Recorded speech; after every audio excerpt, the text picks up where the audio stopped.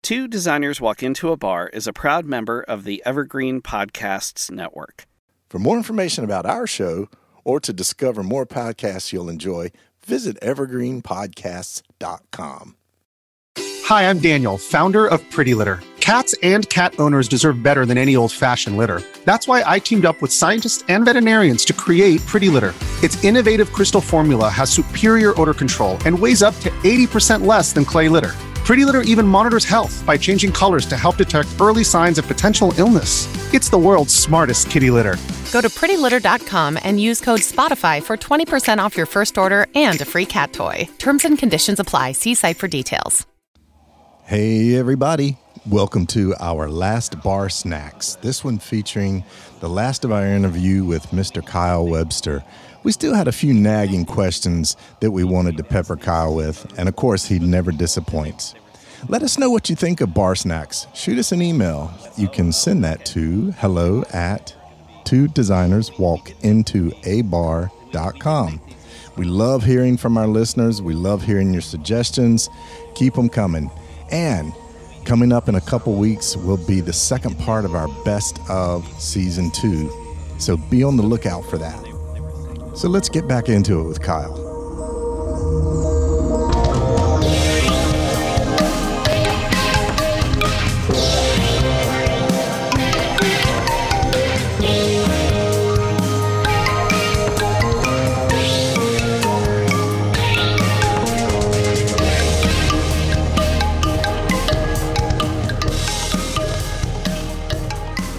Okay, Kyle, we're gonna shift gears yet again, and this is not going to be an easy question.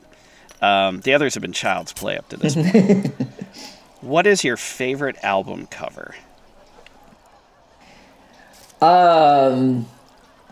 That's also difficult.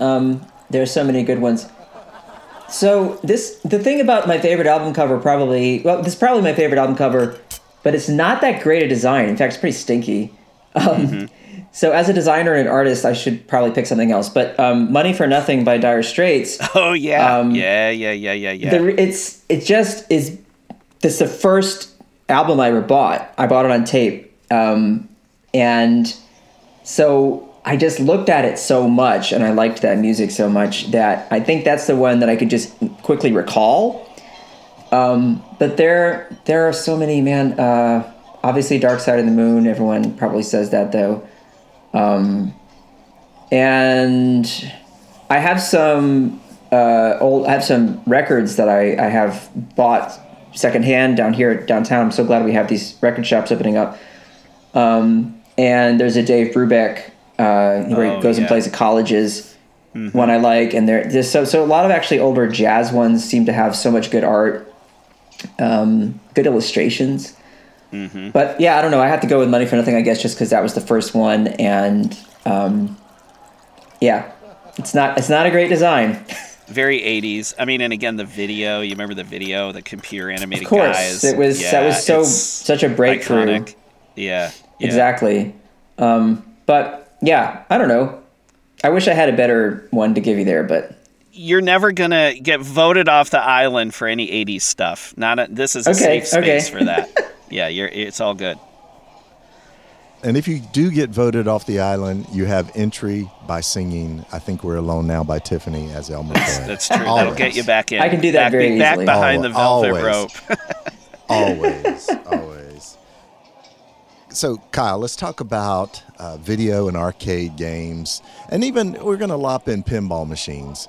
Which to you of those games would reign supreme? What's your favorite arcade, console, pinball machine game? These are such hard questions because there are always several that I like. Yeah, right. Well, okay, you can give us a top couple. How about that? It's so easy, though. Quickly, I go immediately to the games that I had so much fun. I looked forward to playing them so much that I could not wait to play them again.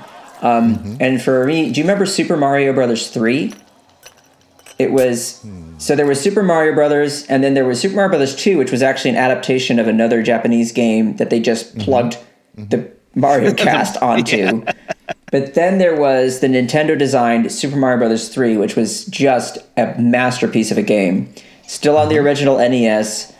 and just so fun. So many different directions you could go and do different things. It was masterpiece. But the other one that I actually fell in love with and played so often at the actual physical arcade was Street Fighter 2.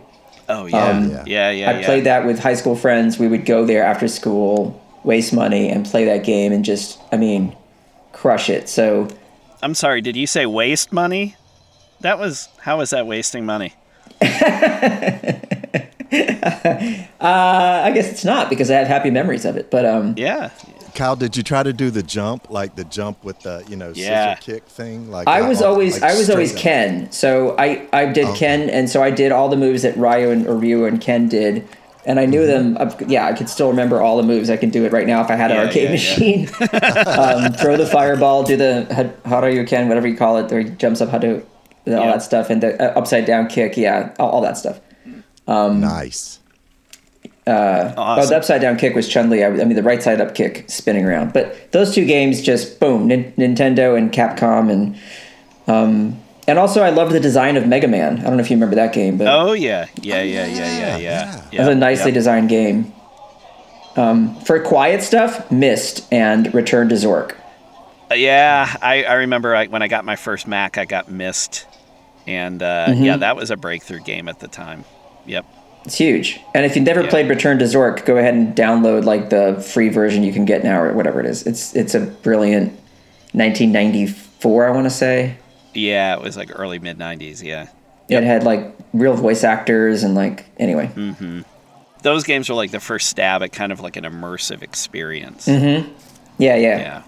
That's great. Speaking of games, hopping into the next question, and I will admit, I believe I know the answer to this, so we'll see if I'm right. I don't want to prejudice what you're about to say in any way or influence it.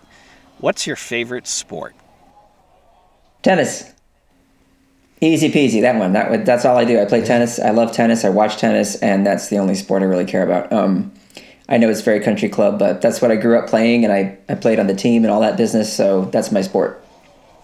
All right. Easy. That was very easy for you. Yeah.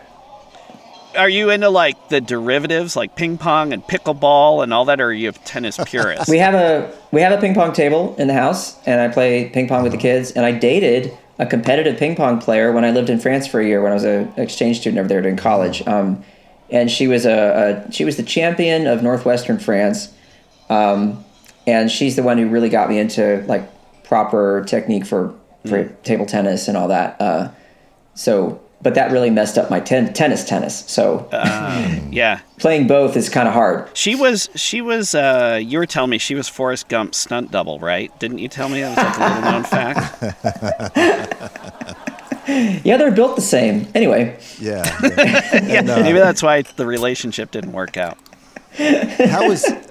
Kyle, how was your beer pong game until you had to give up alcohol? Yeah. Never once played beer pong, not once. Never. Okay. I've only watched others do it and never even tried it. Okay. Yeah, I know. So, I don't know Todd, why. that means we can't get Kyle involved in beer pong here at the bar. I think it's just a because no-go. my relationship to drinking was always have a drink and really savor it because I'm so small. I'm 125 pounds, 5'6", and I haven't changed my weight or my size, since I was in 10th grade.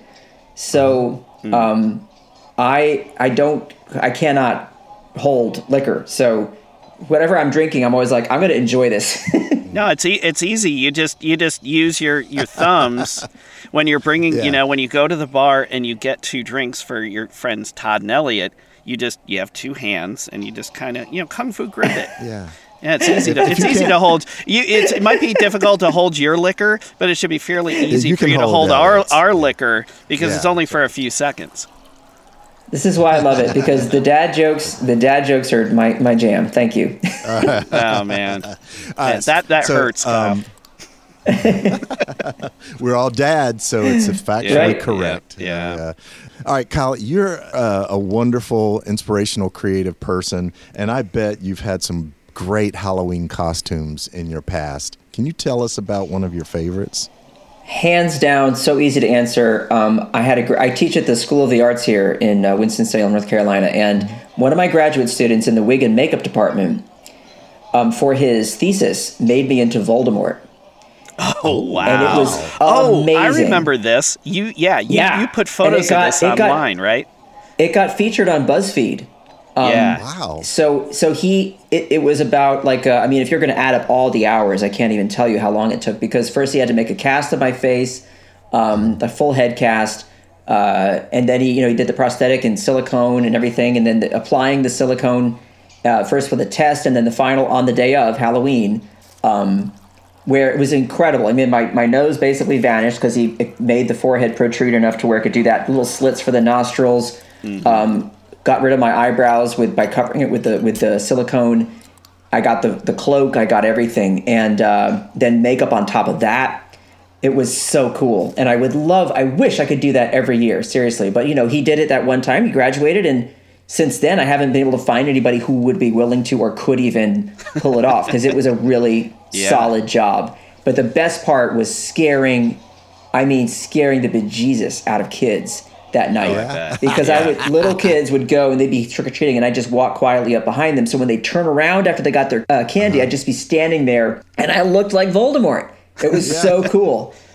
Oh my goodness! Yeah. And did you have like the hands that were kind of like long and like didn't like extension? No, I didn't actually have that. Stuff? That would have been a great detail. I just had white makeup all over my hands. But no one looked at my hands because the face was so good. Right. Yeah, they were too busy running away. Yeah. Oh, it was so cool. But getting it off was horrible. Oh, I can imagine. Yeah. Now I have so much empathy for these actors that do the prosthetic stuff day in and day out for a shoot and spend hours in the makeup chair. It's no fun. Mm-hmm. Yeah. Wow. Well, it's tough being a celebrity, Kyle. I think you would agree. Yep. Todd spends hours in the makeup chair before each of our episodes. That's why we earn in the hundreds at this point. We just waste so much time. That's right. Does not get any better than this. I like how you painted on your brows, though. Yeah. Thank you. It takes a lot of practice. Yeah. Orange is a strange choice for the color, but anyway. Okay, Kyle, you're at the fair. What is the one thing not you're the not? Renaissance Fair. Yeah, you're not in Florence. You're more local than that. What is the one thing you're not going to miss at the fair? That's easy. I'll always go and try and find whoever's doing caricatures, because I want to see if they're any good at it. And I was a caricature artist at the fair for several years, so I'm always wanting to seek those people out, talk to them, and just I appreciate the work they're doing, because it's tough work. Mm-hmm. Nice. What is a caricature artist at the fair like? What was your take at the end of the day? What would you get typically? Well, I made a lot. That was why I did it, because I did it in college. And instead of doing a typical summer job, I went to the Raleigh State Fairgrounds and did the flea market Saturday and Sunday. And I do about 7 hours, and I would every weekend, make about $1,500. Holy smokes! It was amazing. That's amazing. Yeah. So that was a much better way to make money than any of the other typical jobs I would do, like Blockbuster Video and male prostitution. Whatever. Yeah. No, that one paid okay. Oh, yeah. Okay. Yeah, that's a great answer. I love those too. All right, Kyle, last question for you. And this is a toughie. Who is your favorite lowbrow or kitsch artist? I don't know if he's really lowbrow. Alex Gross, do you know him? Yeah. Oh, yeah. Yeah, I have a print of his that is just so funny, but I don't have it, actually. I gave it to a friend because it was offensive, and I didn't know how to put it up in the house and not have to explain it to my kids. But I love Alex Gross, his paintings, his whole thing. I just really, really like what he does. I like Mark Ryden. Some others. I guess Mark Todd. But I think... is Wayne White considered that? Oh, I was telling someone the other day about that documentary, the Beauty is Embarrassing documentary, right? Yeah, he's great. Yeah, he's great. He is incredible. I met him at a illustration conference, and he was just the nicest, most beautiful person. Yeah, for people who don't know, he was the art director for Pee-wee's Playhouse, among many other things. Made the puppets. He's just a genius. But Alex Gross. Yeah, video director for Smashing Pumpkins. Yeah, he did all kinds of stuff. I didn't know that. It's amazing. Yeah, he did the Tonight video for Smashing Pumpkins. Oh, that makes perfect sense. Yes. Yeah, okay. with animation. Mm-hmm. Right. Yeah. Yeah. Oh, that's great. Those are all wonderful ones too. Yeah, I'm with you on that. I saw Gary Panter, who obviously illustrated for Pee Wee's Playhouse. I love him. I saw on his website, this has been a while, where he would do a sketch for ever how many bucks, 50, 10, whatever bucks, but you would send him 3 words and he would do a sketch based on that, and of course you just accepted whatever it was, which I thought was a brilliant idea. And I was going to send him Pee Wee's Playhouse as your 3 words. Yeah, that's awesome. Great. I love that. I love do that. it. Yeah, still time. Well, Kyle, thank you so much for swinging by the bar. Thank you so much for picking up our tab and for giving us a ride home. We really appreciate your time today and your generosity as always, and just your talent. You keep a lot of folks like us inspired. That's very kind. Thanks. Likewise. And of course, as I said before, I just love your podcast. You guys are doing something amazing, and I tell everybody about it who I can. I just hope they listen because it's fun. And the best thing about it is every time you guys do it, there's no filler. It's all killer, no filler. And that's the kind of podcast I want to hear. That's the way we like our podcasts and our hamburgers. That's right. And our beer, speaking of. Oh, yeah. Right. Yeah. Let's get back to the bar.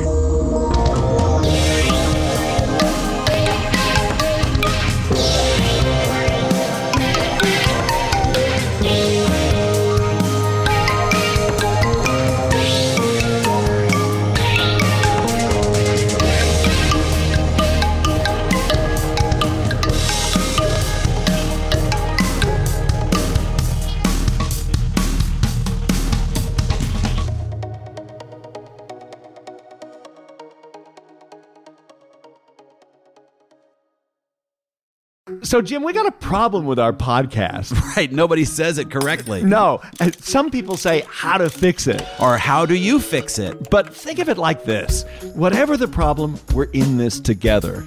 How do we fix it? How do we fix it? Yeah, how do we fix it? The Solution Show, from the political to the personal. Practical ideas for creative listeners. How do we fix it? How do we fix it? Ideas that work.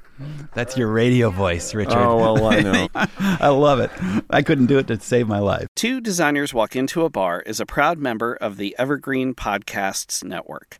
For more information about our show or to discover more podcasts you'll enjoy, visit evergreenpodcasts.com.